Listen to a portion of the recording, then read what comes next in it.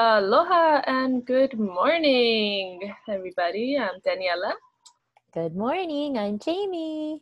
Yeah, we are here for a episode of Woman on Fire, and we've got a particular topic for you this morning.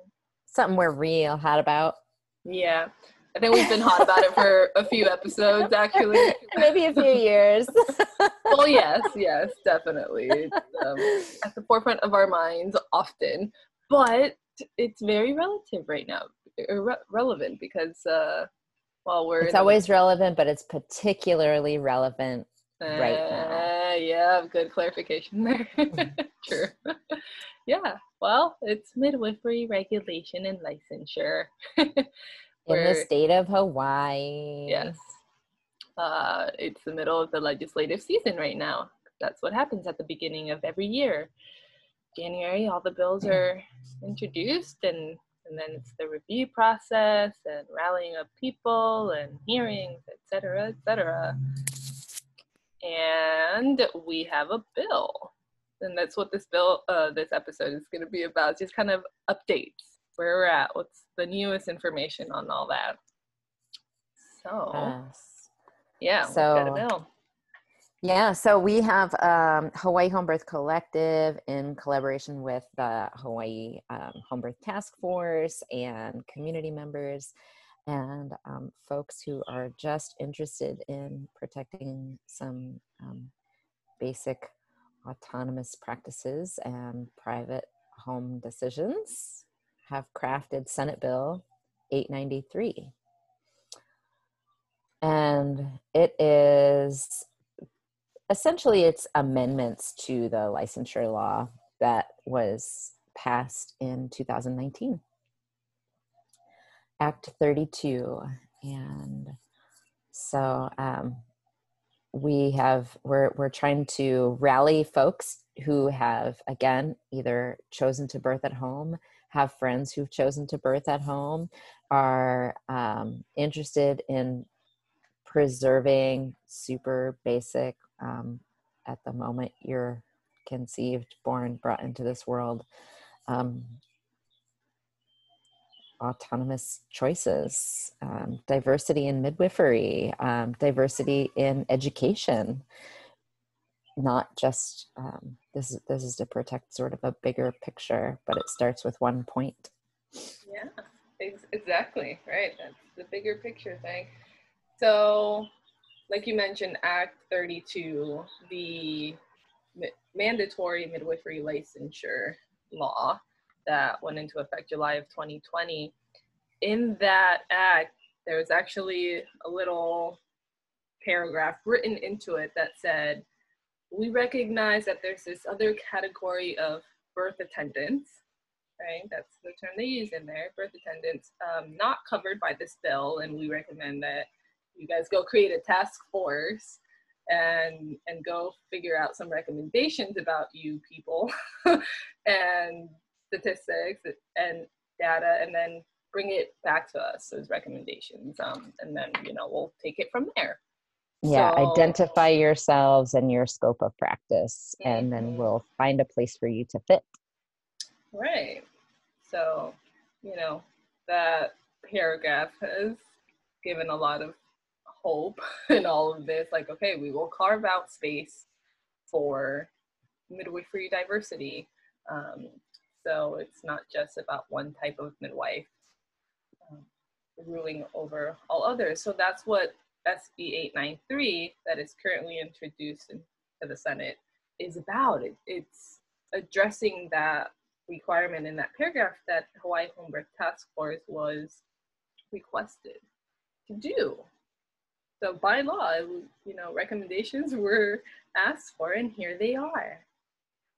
Yeah, and we kind of had one of our neighbor island midwives draft a really great, concise depiction of what we're really looking at. And so it talks about what is a midwife, and universally, the word midwife is about a person who's trained to assist women in childbirth. So it's really general. That's from the Oxford Dictionary. So, and then we have to look at then the different categories of midwives, and it's real basic. There's nurse midwives and there's direct entry midwives. And nurse midwives begin with a nursing degree, and they largely attend births in the hospital. However, they also attend births out of the hospital. So their midwifery degree is actually a graduate. It's the science of midwifery. And then direct entry midwives do not come in with a background in nursing, and it is largely an apprenticeship model. Certified midwives do the same sort of graduate science of midwifery program that nurse midwives do. And then there is the apprenticeship model, which is a CPM certificate as well, or it not as well, but is sort of broken down through the more traditional pathway of midwifery, which is like a journeyman or an electrician, somebody who learns hands-on with experienced providers and kind of gets taken under a wing. So we kind of broke that down too into, a direct entry midwife. Even though there's these two types, there's a nurse midwife and there's a direct entry midwife. All midwives practice the midwifery model of care, which is about, attending women and having continuity of care and really putting them at the forefront of the care that's being provided. But direct entry midwives have several different layers underneath them. And that could be traditional midwives, cultural midwives, certified professional midwives, certified midwives. I mean, there's just so many. Indigenous midwives, cultural midwives, lay midwives. I mean, we've all heard these terms. Right. And part of what the bill does is define these. It's mainly two categories of midwives. It's direct entry midwives and traditional midwives, because that kind of covers, direct entry midwives, like you're saying, is a huge umbrella term for many types of midwives that are not necessarily CPMs, although could be CPMs. And just like Act 32, it said birth attendants. Part of what this amendment kind of bill 893 is doing is saying, well, we're not just birth attendants. And that's actually a problematic term that's very inaccurate, because a birth attendant, that could be someone's sister and mom and partner, and they're or a great. Doula, or a birth worker who's like they do birth photography. Right. A beautiful, important, amazing part of the birth team. But to say that anyone who is not licensed and not a CPM and not gone through a MEAC accredited program is now just a birth attendant, even though they've been a midwife for years serving the community, it's denoting them to something. It's very inaccurate. So we're trying to rectify that with SB 893 and saying, no, they're not just birth attendants, they're actually midwives. And, they fit into these other categories of midwifery, and also trying to reclaim the word midwife. Yeah, because Act 32 has basically turned the term midwife into an occupational title, as opposed to a general blanket statement for lots of different modalities of trained attendants. Exactly. Which it says a licensed midwife is only someone licensed under this act. So SB 893 is saying, actually, no, a licensed midwife is the only person that has the ability legally to call themselves a legal or a licensed midwife. But other folks that are midwives can call themselves midwives. They just can't say they're a licensed midwife. So that's the distinction we're trying to make. because midwives have been around long before licensure, long before nurses, and we're trying to honor that, right? Yeah. The roots of midwifery. We're trying to honor the traditions, the roots, the culture of, you know, all of us that have helped us get humanity here to where we're at. Yeah. Yeah, exactly. It's too blanket of a term to make it an occupational title is kind of what it boils down to. There's many types of midwives. And so for the scope of Hawaii to narrow it down to only through higher education is the only way that you can account for your qualifications or your experience is it's too narrow. And this is not just in that realm, but also as far as access. So again, we have to revisit the point of access. So Act 32 was created in order to expand access to midwifery care and midwifery services as far as like providing and receiving. And so this law that has been enacted basically has put 2/3 of the midwives who have been practicing for several decades into this gray area until 2023, until we can define what a midwife is, which we've already done and has been done for centuries. So not only that, but it disproportionately creates access barriers to, socioeconomical issues as far as, they're saying that insurance will cover it, but so far we have not seen any recognition. In fact, many of our licensed midwives there's only, I think, 14 licensed midwives across all islands, and a few of them don't even actually have an active practice. But they still aren't getting access to ordering labs, ultrasounds, getting medications. And this has been in place for 9 months now, and they're still running into a lot of barriers. But also there's not enough access to the education. There's not enough births to acquire the bare minimum. Even if you were choosing an online school program, it would take many, many, many years to acquire unless you left the island. And that makes an impact not only on those who are trying to seek the care, but those who would like to become midwives. It's very difficult to relocate your whole family in order to get an education. So this is a big problem when we live in one of the most, we have extreme wealth in Hawaii, and we also have extreme low socioeconomical circumstances as well. So yeah, wouldn't it be great if the bill did what they said it would do, increase access to midwifery care? Like, that sounds lovely. Great, let's do that. But the bill has done the total opposite. So it's like they pushed for it, because it made everyone feel good. Like, hey, we're doing something good for the community, right? But actually, it's been incredibly detrimental. And especially during this time of COVID, which none of us could have predicted, but it has actually really created a massive barrier, because there's a lot of trained midwives who aren't comfortable being in the gray area, and therefore they are not able to serve people in an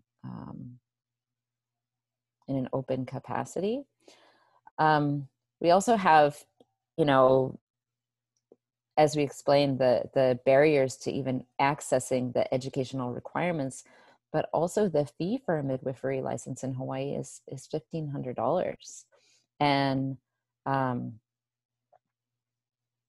it's significantly less, $400 to $500 for physicians and social workers and and such. So that is 3 times higher than and we're only doing 300 births a year for all midwives. So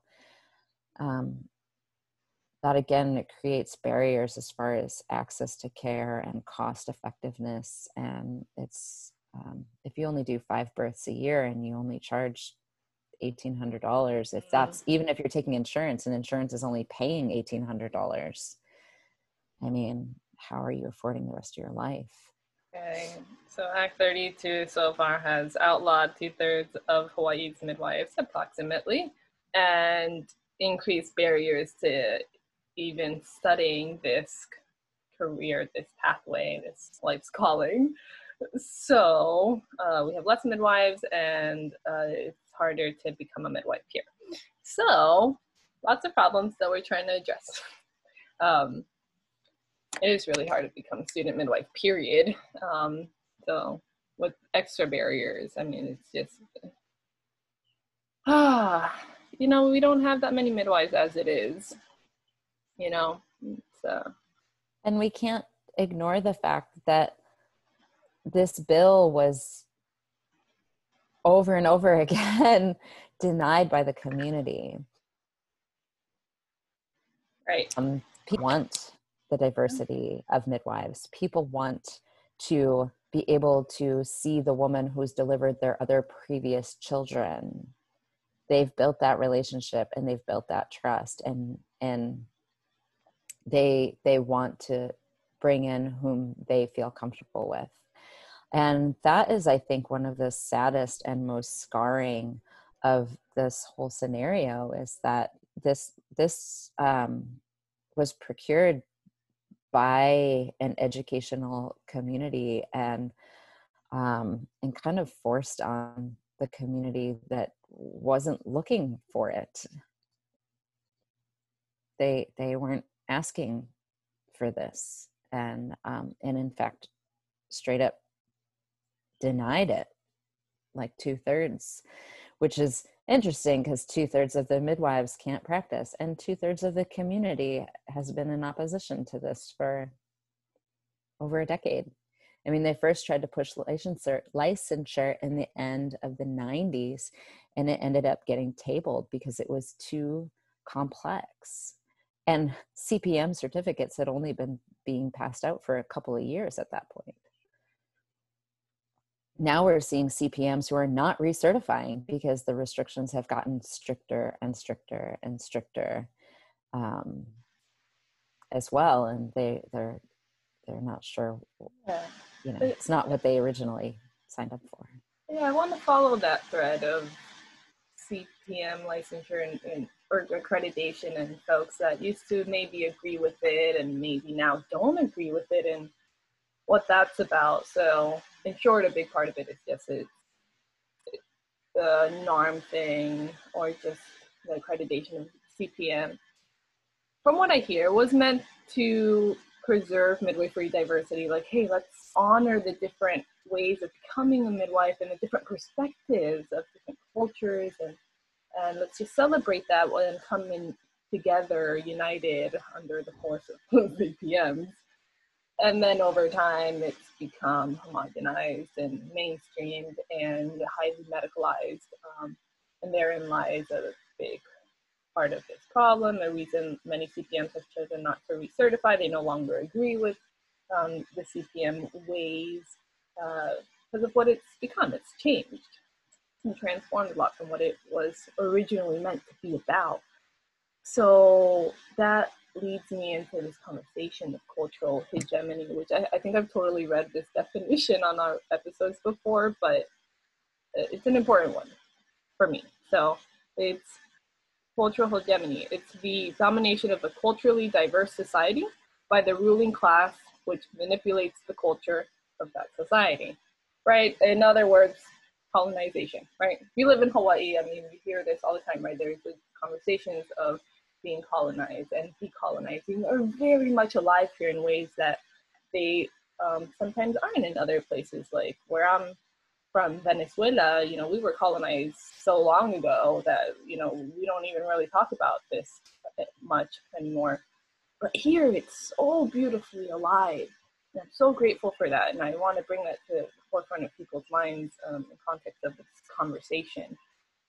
Because sometimes I feel like it's always overlooked or not fully understood how that comes into play here. Like, well, why is it's a good thing to have a licensure? And because the licensure, at least the way it's written in the law here, means a very specific thing.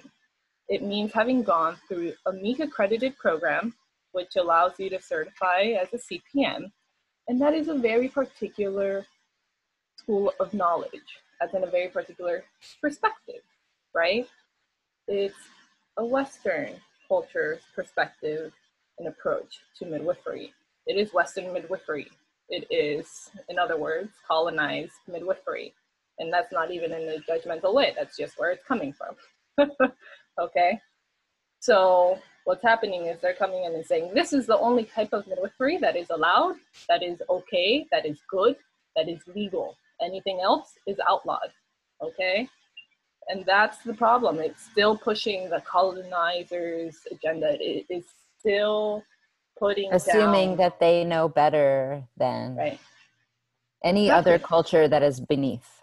Bingo, right? That's what colonizers did around the world, right? They went into land where natives were, and they said, actually, your medicine, your gods, your dances, your foods, your language, all of it, stop it.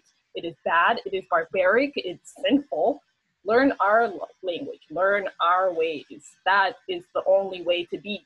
If you try to live any other way, you know, perhaps we'll kill you, or there will be consequences because that's just not allowed. Our way is the only way, and it Look is at our still prison happening. systems. Look at our Exactly. healthcare systems. Look at, I mean, it's largely populated by folks who are not of dominant culture. Exactly. That if you do not fit the bill, you will be persecuted one way or another. Right. You'll be So put in the socioeconomical box, or you will be put into the slot of you know, if you're not this, then you must obviously, and if you don't sway and if you don't bend to what your colonizer says, then you will pay the consequences. And as we become a global society and we want to celebrate all these cultures and all these things and look at what these different places have to bring, but then we're going to put it all into a box that only this is what's acceptable from your culture, and the rest we're going to push away. Right. So there's just so much here. It's bigger than birth. So it's much. Bigger. So much.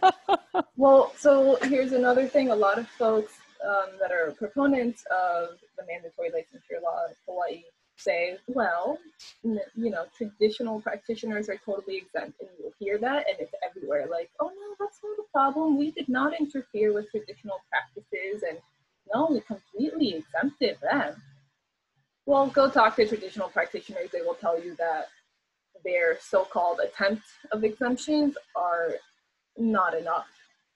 And they kind of wrote something in, like, if you're Hawaiian, then you can serve Hawaiian people. But you still can't call yourself a midwife. You're just a traditional practitioner. You know, it's very ambiguous, and it's keeping them in a vacuum of Hawaiian to Hawaiian.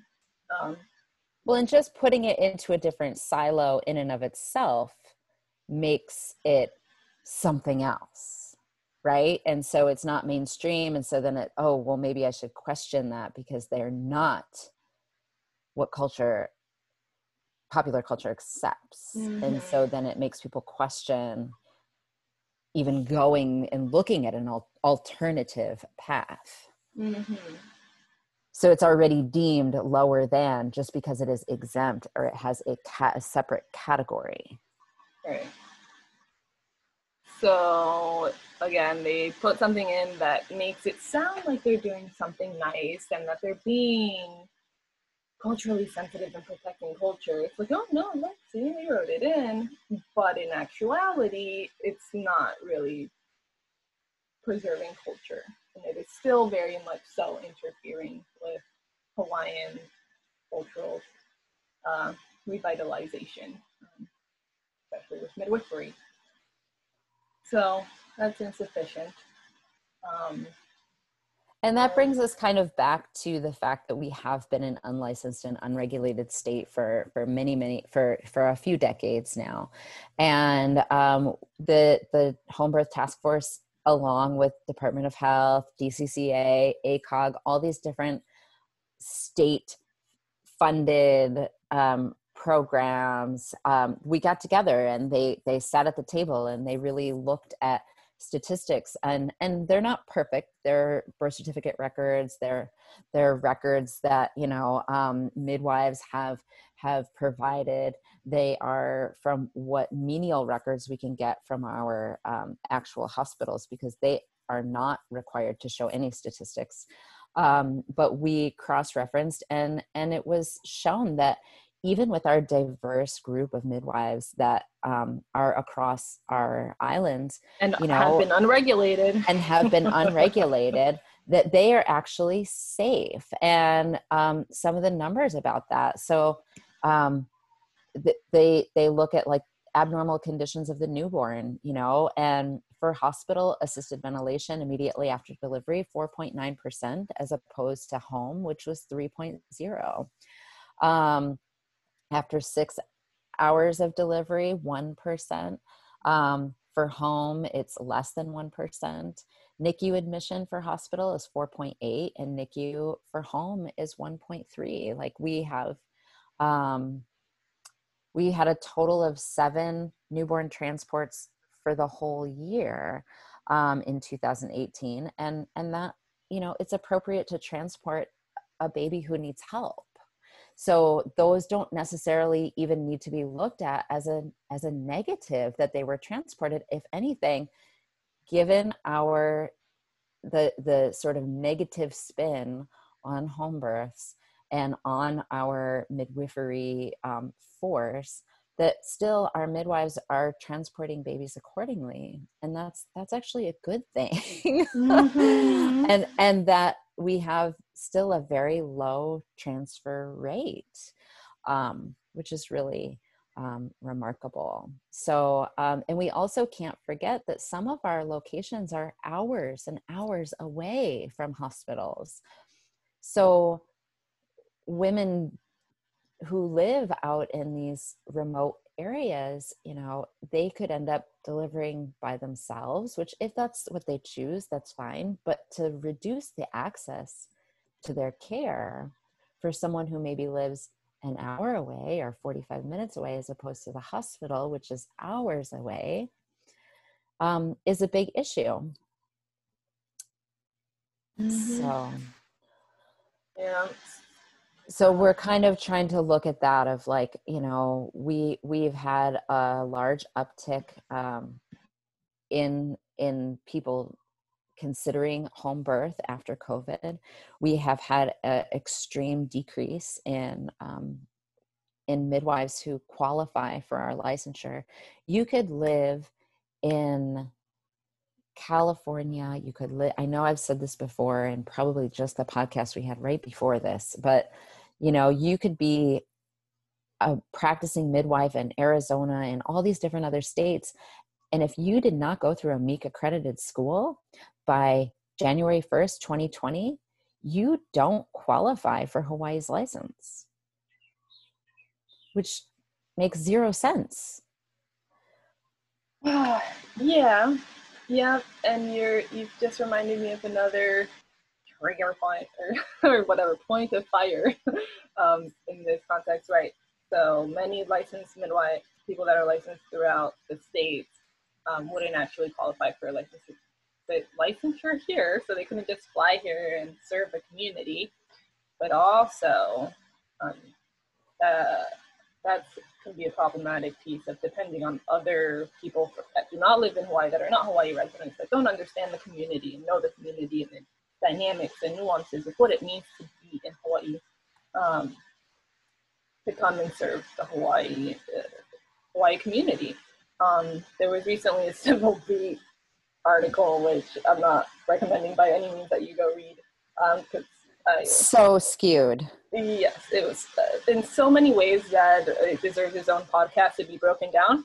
But the only thing I want to address is that there was a sentence in there that said, "Oh yeah, you know, we have the black people and Latinos and um, the Hawaiians that, you know, are experiencing all these health disparities, and we, you know, would benefit so much from midwifery care, and they live in these rural parts of the Hawaiian Islands, and hopefully we can have traveling midwives come serve them." Something like that is what it said. And I, you know, ended up making a comment on the article, because if they're suggesting that we depend on traveling midwives to just fly in and come serve these communities that are clearly experiencing health disparities, I mean, it just blew my mind that that was even being suggested. That's not what we need. We don't need laws that favor people that don't even live here. We need And don't understand the culture, and don't, I mean, Hawaii has a very strong reputation of either welcoming you in and absorbing you in, or spitting you right out. Yeah. And there is something to that. So having people just coming in with their own preconceived ideas of living in paradise and what this place is like and and then they get here and it is a very different reality.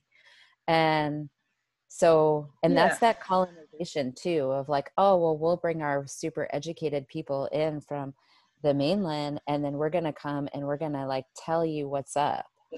Exactly. We need the outsiders to come educate these primitive, wild bush people. Like civilized. Yes. Right. That's what's going on, and what this is so problematic, and why we're so fired up about it. And even though it's meant to be a short episode, it's probably not going to be, because there's too much to say about it. Well, and if you want those bush people to have care, then allow their community to serve them. Don't make them illegal. Allow their community members to learn from their lineage and from the aunties and from, you know, and instead of saying that this is the only justified education, you know, that serves the education system. It doesn't serve the population. And if we have learned anything from American obstetrics, we know that the education system is not serving the population. Yeah. We have massive disparities. We don't practice evidence-based birth. Exactly. Yeah, no, this whole thing, the regulations, the laws, it's all being pushed under, it's just profit biasing. Over people.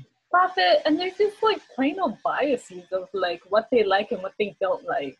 It's like that's what it's based on. This isn't based on evidence or statistics. None of it. It's just based on their personal biases that they just make up. Because, right, you know, some people like some things and they don't like other things. It's like, I'm going to outlaw, you know, pistachio ice cream because I think that's kind of a terrible flavor, and only make vanilla available.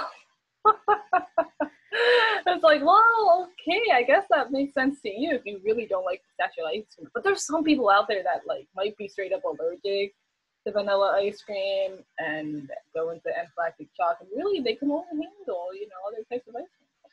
Anyways, it's all well, about, and it goes back to, you know, that Civil Beat article and saying it was very slanted, as was the information that was given to the public through certain legislators when they were trying to pass this bill, saying that we're having transports every day for home births, but that's impossible because there's 365 days a year and there is about 300 births a year that are in the community, and only 7 babies got transported, you know. So like, we're not transporting every single person who's choosing to have their babies at home. There was a lot of like misleading information that was on the public news. I mean, that and that's why even looking at this Civil Beat article is really like, how did this person get these names to talk to these people, and why did they not speak to midwives who have the heaviest practices? Why are they speaking to non-home birth midwives um Yeah. and even that, like, I mean, misconstruing even their words. Yeah. Yep. So It's what was the very angle messy. and what was Yeah. the point?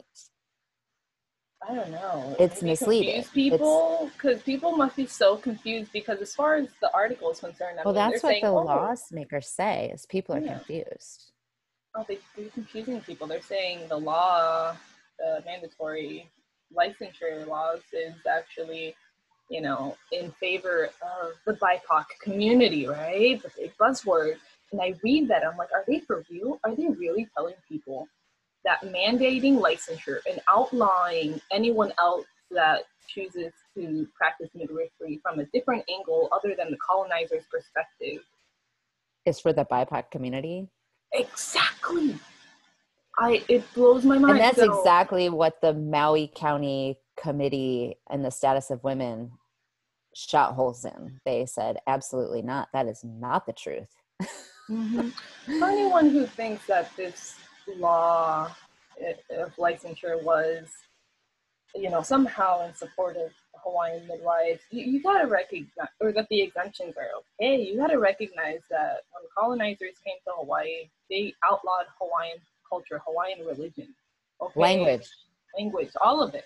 Absolutely. You read our language, People. you write and speak our language, you You stop all of worship your our God.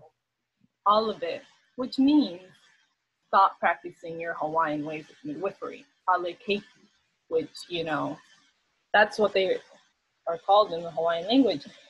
But they lost a lot of that knowledge, right? Preserved some, but now they're in a position of very much so having to rekindle that connection and hold on to what they did manage to have passed down, but also relearn so much. So we have Hawaiian midwives, and I'm not intending to speak for Hawaiian midwives here by any means, but just generally from being in the birthwork community, knowing that Hawaiian midwives, they do have to work with other midwives that aren't Hawaiian in order to regrow their Hawaiian ways. So it's not a vacuum of just Hawaiian. We do not live in a vacuum here. So if you say that only Hawaiians can work with Hawaiians, you are affecting the Hawaiian community, because when colonizers came, you already told them you can't be Hawaiian. So they lost so much, and now they gotta build it all back up. And now you're gonna put another barrier in their way. And The they have reason, 100 years of not being able to read or write their own language. I mean, that's such a... right? Because some people do say, "Oh, well, there aren't really Hawaiian practitioners or Hawaiian midwives." Like, well, why do you think that is? Why do you think that's so limited? And so you're going to stand in the way for them to try to rebuild? Right? And No. many of us all are cross-cultural now. Mm-hmm. So Right. It's not a vacuum. It's not black and white. It's not clear cut.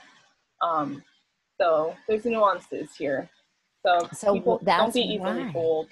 Yeah. Yes. And that's why this bill was created, was to patch some of the holes in the sinking ship of midwifery licensure in Hawaii, because it is not clear cut. And the original law, though we all understand the guise of within which it was created, that it is one of the most restrictive laws in all of the country.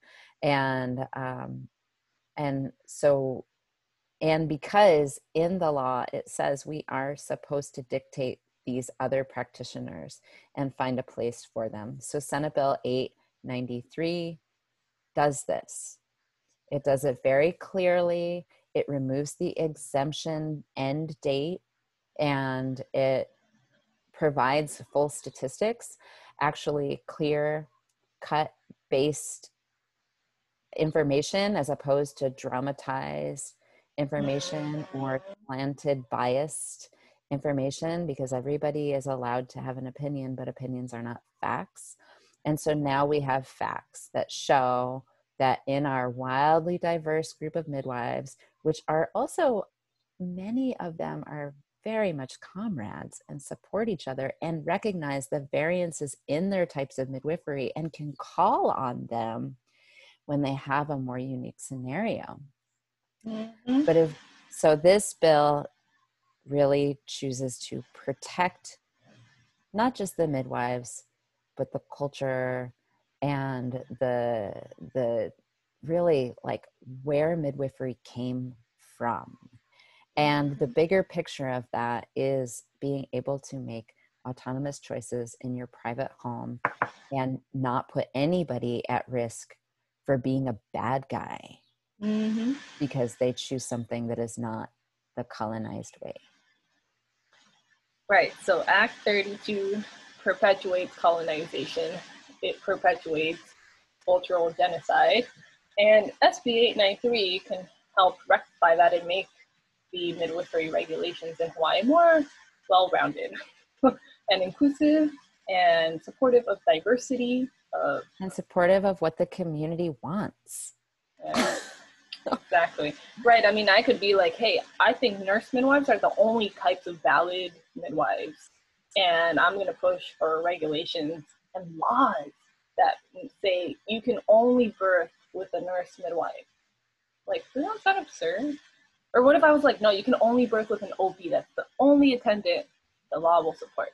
Well, and that's where it is some places. And so women are like driving and leaving their towns and or birthing alone or birthing with, again, like they're saying, you know, the legislation saying is that people are confused. But if you're forcing midwives to call themselves birth attendants, like then it starts getting really confusing because you're not calling them what they are. Especially when the community has known them as midwives for 10, 20, 30 years. I mean, one more drop for you guys. So I got, you know, almost 90 births under my belt. I have the numbers. I just got to finish my classes, and soon I could be a licensed midwife. I could be a licensed midwife in the state by the end of the year, in theory. My teacher midwife, one of them, has over 2,000 births. And legally, seems like you can't call herself a midwife. Does that make sense to you? Do you see the inherent flaws of the system that is in place at the moment by that example? I hope you do, because that doesn't add up, right? There's something that they didn't get quite right with the bill the first time around. So this is what we're trying to address, because come on, really? She's not a midwife? You sure? Yeah, pretty sure. Pretty sure she attends like 70 births a year, and there's only 300 in all of the state. Yeah. So but they got some things wrong. She's no longer allowed to identify. She had to change all of her paperwork. She's no longer allowed to identify as a midwife. So the law could use some refining, a lot of refining. That's what we're trying to do and here. some honesty. Some accuracy. Accuracy and honesty. And I think that's a great place to sort of like sign off on this, you know, like that's sort of the exclamation point, is that, you know, even if it's not for you, we're not taking away people's choices to have planned C-sections, to birth in the hospital, to birth with a nurse midwife, to birth with a certified professional midwife. We're just asking that we recognize that the smaller minority group of people who are choosing something that's alternative doesn't get punished for it. Right, just because some people with loud voices don't like it. Right, or what has been taught to us. I mean, we're also trained to be afraid of birth and hate our periods and, you know, not talk about certain things. And, you know, who does that serve? Yeah, right. We get it. We get why people don't get us or agree with our ways. That's fine. You don't have to. Yeah. It's been about convincing you to agree. It's just about, if anything, maybe convincing you to agree that we all deserve rights to choose for ourselves. Yeah. Cool. quick plug-in for HIHBC. HIHBC, we are going to do a big membership drive, but you can just join today if you would like. It's a nominal fee of, as a community member, it's only $10. You can donate more if you want, but we are definitely looking to grow our membership. We have a lot of families who are interested in preserving and protecting diversity in Hawaii. We represent all islands. We have several midwives or birth attendants in the meantime, who are represented within this community. We have, basic structures like peer review and opportunities to reach out to neighbor islands when you have a client that may be relocating or needing support somewhere else. And it's a really wonderful thing for us to really get behind. And it's only $10 a year. It's not too much. And we'll send a few emails throughout the year, but also just as an organization that says, we really stand by diversity, and we really stand with autonomous practices for mothers and babies. Exactly. Independent choice. Exactly. We stand as a group united in support of birth autonomy, birth choices, and diversity. And we have CNMs and CPMs, and we have different kinds of midwives. It's not just licensed midwives or not licensed midwives. It's midwives who support midwives. It's community members who support diversity in that care. So it's not, we accept it. We accept them all. Mm-hmm. Sure do. Got big arms to hug everyone. Yeah. So that is Hawaii Home Birth Collective. The website is HIHBC. I'll put that in the show notes so you guys go check out. We got an Instagram now. Yeah, HIHBC.org. It's super simple to remember. HawaiiHomebirthCollective.org. And we're growing too. So if there's things that you would be interested in supporting, especially, we have chiropractors and massage therapists and all these different folks that we would love to sort of showcase everybody's great talents and gifts so we can make our community stronger and healthier and feel more love. Perfect. All right, Jamie, thank you so much.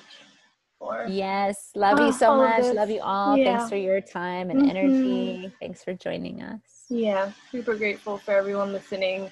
And contact your senators. Oh yeah, the important part. Please contact your senators about Senate Bill 893. Let them know we need a hearing. We need this bill to be heard and passed, and the time is now. So there's the Health Committee, and so that would be Senator Jarrett Keohokalole. Keohokalole. Say it again, please. Keohokalole. Thank you. Jarrett Keohokalole. And he is the senator for Kaneohe area. And then there is also Senator Roz Baker, and she's the chair. But any of the members, Moriwaki, which is Mo'iliili and Ala Moana area, any of the folks that are on the Health Committee, we need them to please schedule a hearing for Senate Bill 893. Exactly, that's where we're at. Call them, email them to let them know that this matters, and we need the numbers, right? So that they can't ignore it. Yes. They have to recognize the community is very loud about how important the bill is. Get a hearing for it. That's where we're at. That's right. That's right. So if you can, try to contact them today. I have we can put some email addresses in the show notes too. Totally. And it just takes a quick little email or a quick little phone call. Just leave a message with their staff. They're not doing really meetings because of COVID, but please do reach out. The time is now. Seize the moment. Yep. I'm posting this ASAP. I'll have that information for you guys to see in the show notes. If you guys have questions about trying to understand all of this, Because I get it, it can be messy and confusing sometimes, but please email us. We'd be so happy to share more info and try to bring more clarity to this big topic. So our email is womenonfirepodcast@gmail.com. Is that right? Yeah, or if you have a story to share, or tips or advice or anything, you know, we really just want to like love up on the community and shower each other with the gifts we all have. Absolutely. Yep. So we'd be happy to hear from you all. Thank you for listening, joining us on this wild adventure. Yay! Yeah. All right. We look forward to next time. Thank you. Aloha.